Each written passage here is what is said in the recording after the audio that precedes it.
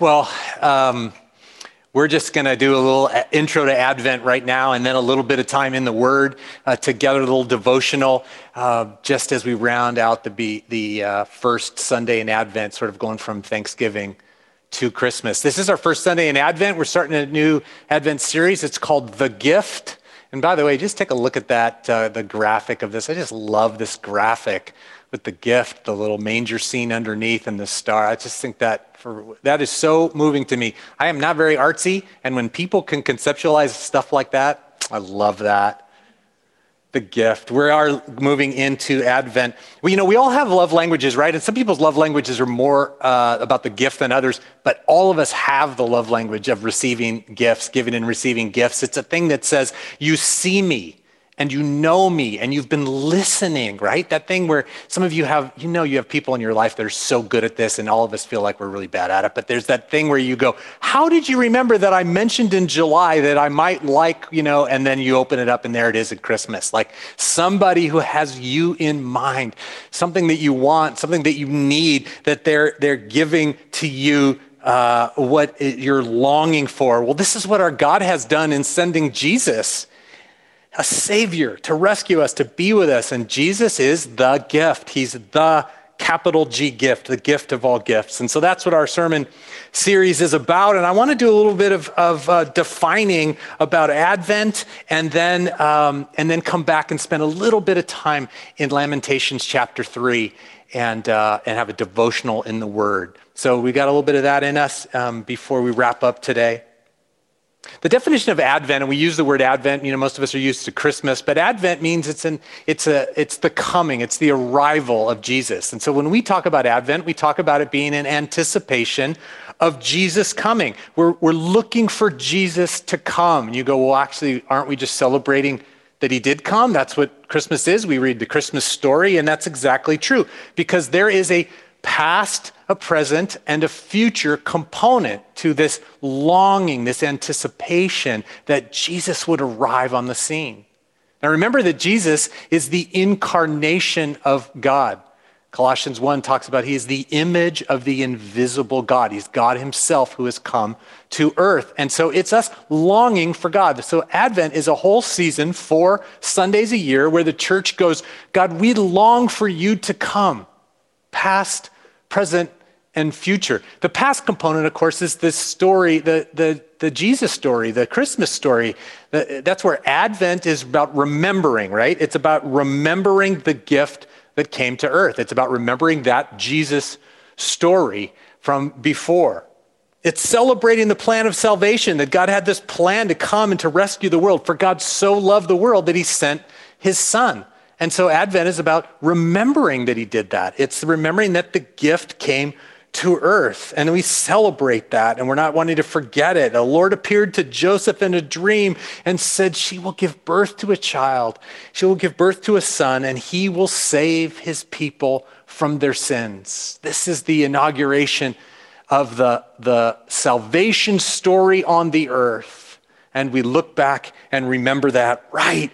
God came and met the deepest longings of the world by sending his son to die for us. That's the Christmas story, and we celebrate that, and we love celebrating that. We love celebrating, thinking about Jesus coming as a baby, and we love the Magi and the shepherds and all of those scenes and all of the Christmas carols that celebrate that he sent his son and came to the earth. Man, what an incredible story. And so we're remembering that. That's what Advent's about. Let's remember that God inaugurated this plan of salvation.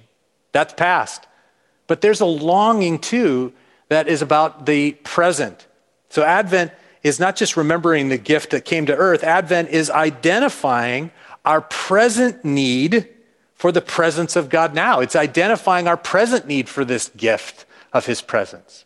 I mean, this is why Christmas is so special to those of us who believe and know Christ, because it isn't just like, well, what an incredible story that God did something wild 2,000 years ago. It's also, and we remember that, we're also going to identify, I need you to come now, Jesus. I need you to come now and be in my life, God. I need your presence, your incarnation now. And I want to walk with you and to know you and to experience you. And so Advent is a time of celebrating, right? He has his Holy Spirit in us, the Holy Spirit who is a deposit, guaranteeing our inheritance until the redemption of our bodies, until the very end when we all are together in the kingdom of God coming in its fullest. Right now, Advent celebrates, oh, I want you to come now, God. You're with us now. You've not left us to be alone. That's what Jesus said when he prayed in John, that he was going to give us his Holy Spirit to be with us, to help us, and be with us forever. And he said, I won't leave you as orphans, but I'll go to prepare a place for you. And so that's the longing for the present. So there's this past, like we're going to remember the story of salvation of God was inaugurated. He sent Jesus to the earth who ultimately would die on the cross for us, for our sins. And then there's this present, like we long for you to come now, Jesus. That's Advent. But then there's the future part, which says that one day he'll come totally. He'll come in his fullness. And so Advent is us renewing our expectation that he'll come again. But do you think of that when you think of Advent? As we're running through our Christmas craziness, do you think about this, the idea that Advent is about longing for the return of Christ? It's not just the baby Jesus. Jesus came once in the flesh, but he'll come again as the King of all kings and take us to be with him, and the whole kingdom will be ushered in. That longing is in us. We look forward to the day when all rights will be made wrong, and all sin will be wiped away, and all distance between us and God will be removed. That's what Advent is. We long for Jesus to come and to come again. Our anticipation that that's happening. Boy, we can relate to the Israelites who on the front end of that, the front end when they were longing for Jesus to come in the first place. And we're going to spend this whole Sunday talking about longing this Advent season. But we can relate to that longing where for 400 years they had not heard the voice of God since the last prophet Malachi till the time Jesus was born. It was a silent period in the life of God's people. And they wondered where he went, and they wondered if he would ever speak again. And they struggled and they wandered and they tried to keep the faith. And they said, how long, O Lord? And then everything changed in one day. For the angels showed up at that point on one day, and the wait was over and the silence was broken. I bring you good news of great joy, for today in the town of David a Savior has been born.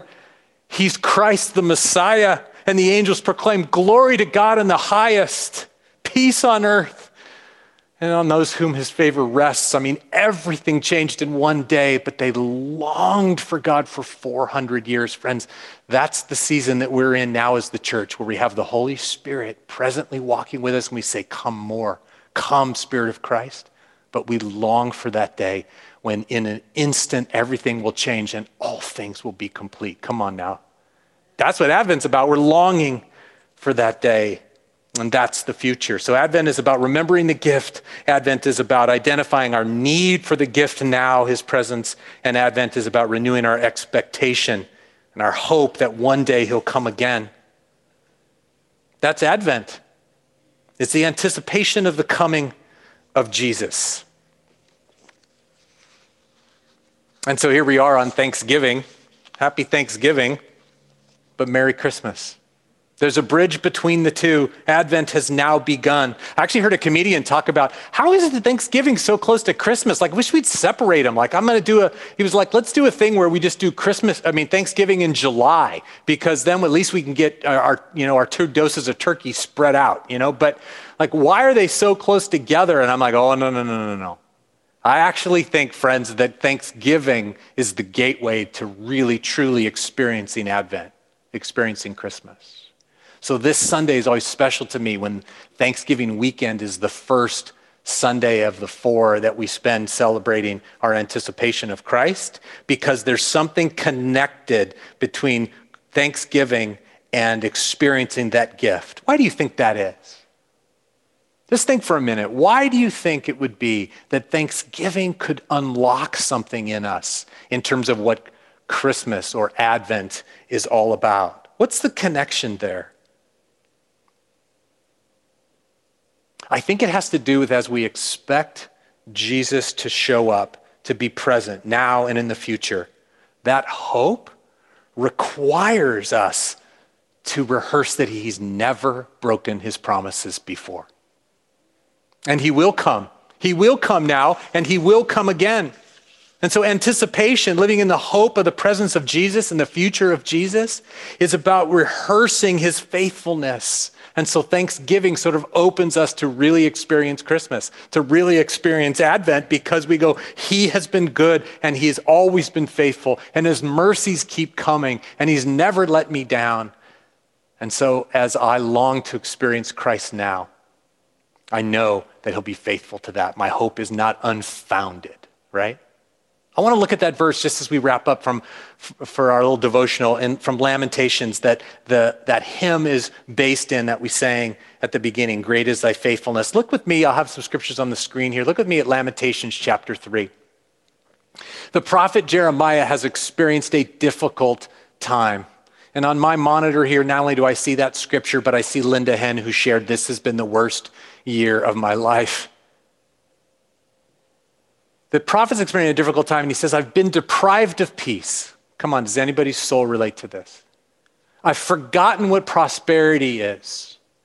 And so I say, my splendor is gone, and all that I had hoped from the Lord. My splendor is gone, and all that I had hoped from the Lord is gone. I remember my affliction and my wandering, the bitterness and the gall. And he sums up his reflection here, this next verse, verse 20. Look at verse 20. I well remember them, and my soul is downcast within me. This, friends, is the difficult times that this side of heaven is for us. We live in that. We're living in that for sure in 2020.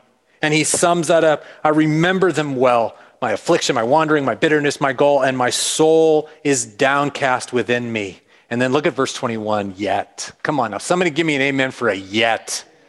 Yet this I call to mind, and read it with me, you see it on your screen, and therefore I have hope. What's he going to call to mind that will give him hope? What will he call to mind? All of those other things he knows, his bitterness and his downcast soul, but what will he call to mind?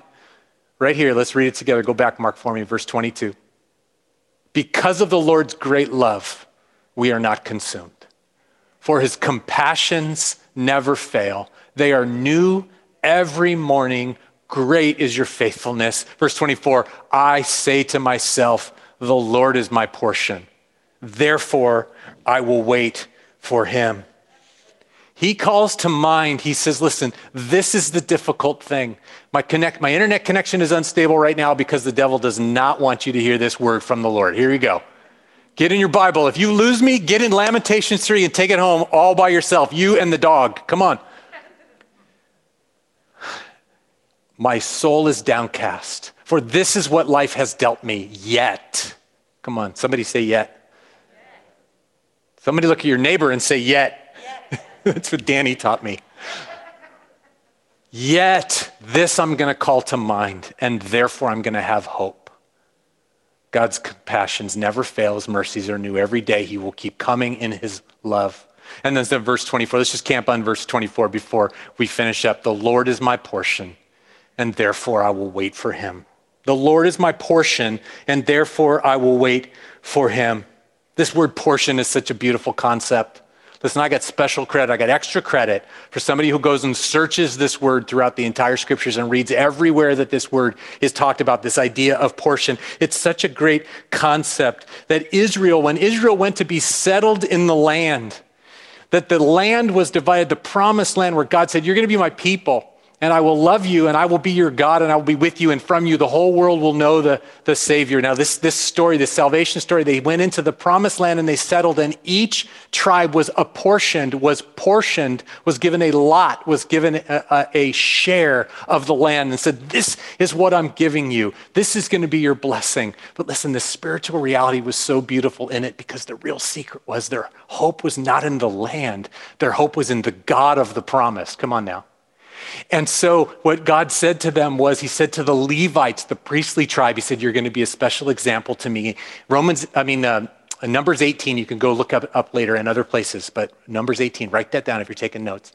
He says to the Levites, he goes, but you're not going to have a portion in the land. You're not going to have an allotment. You won't have a territory. You won't have an inheritance among the Israelites. Why? He goes, because I am your portion. I'm what you need. I'm your inheritance. I'm what you long for. I will be all that you are desiring. Come on now. I'm your portion, the Lord says. This message is underneath all of it where the Lord goes, listen, world, everything you are longing for, all of your hope, all of your dreams, all that I have put within you, I'm the answer. I'm your share. I'm your portion. I'm your allotment. I will give you all of me.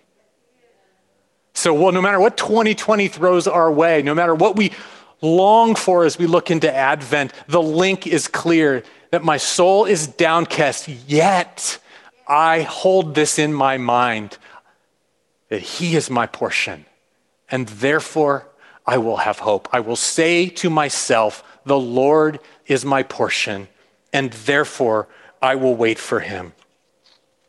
And so we enter into Advent, waiting, anticipating after all of our Thanksgiving that he'll be faithful.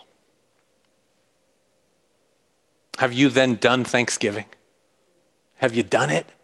Let's not move into Advent without taking Thanksgiving with us. Will you keep it in mind that the Lord is your portion? That because of the Lord's great love, you are not consumed, for his compassions have never failed you. They're new every single morning, for great is God's faithfulness. Will you say then, even this morning, the Lord is my portion? Can I give you a secret? If you were going to do that Bible study, this is one thing you discover, one place where that word is being used, portion. It's actually the Lord speaking about you, and he says, my people are my portion. You're what I need. Come on now. He delights in giving you your share, for you are the apple of his eye. And so he's not motivated to be faithful out of anything other than his complete, unconditional love and delight in you, his daughters and sons. So will you bring that gratefulness into Advent, that this is a God whose compassions of love, out of love for you, will in fact be present day after day? Will you say, even this morning, the Lord is my portion, therefore I will wait for him? For if we confess this truth, if we practice this reflection, then you will be in a place to truly experience Christmas, Advent, anticipating the coming of Christ today and in the future. We long for him to come. And so we're going to light the Advent candle in just a minute. That's a tradition that we do every Sunday in Advent, and finally lighting the Christ candle, the final candle on Christmas Eve. Many of you have Advent wreaths at home. If you're signed up for Starry Night, you'll have an Advent wreath. And we're going to light the candle together all of these Sundays, especially after this Sunday now. We actually have the Levy-Derrick family on the camera, and they're going to light along with me. We delivered them their Advent wreath early for their Starry Night experience. But we're going to light those candles together. For Advent is the celebration of anticipating Jesus. And lighting the candle is the thought of Jesus coming into the world. They represent light breaking into the darkness. And as Advent season increases, the light increases because we're knowing that more and more Christ comes to us, and closer he's coming to the final coming of Christ. This is light breaking into the darkness. For Jesus, who is the light of the world, comes to us. And so as we light it, family will light these together. We pray, come, Lord Jesus. You are our portion. We are your portion and delight. Our hope is in you.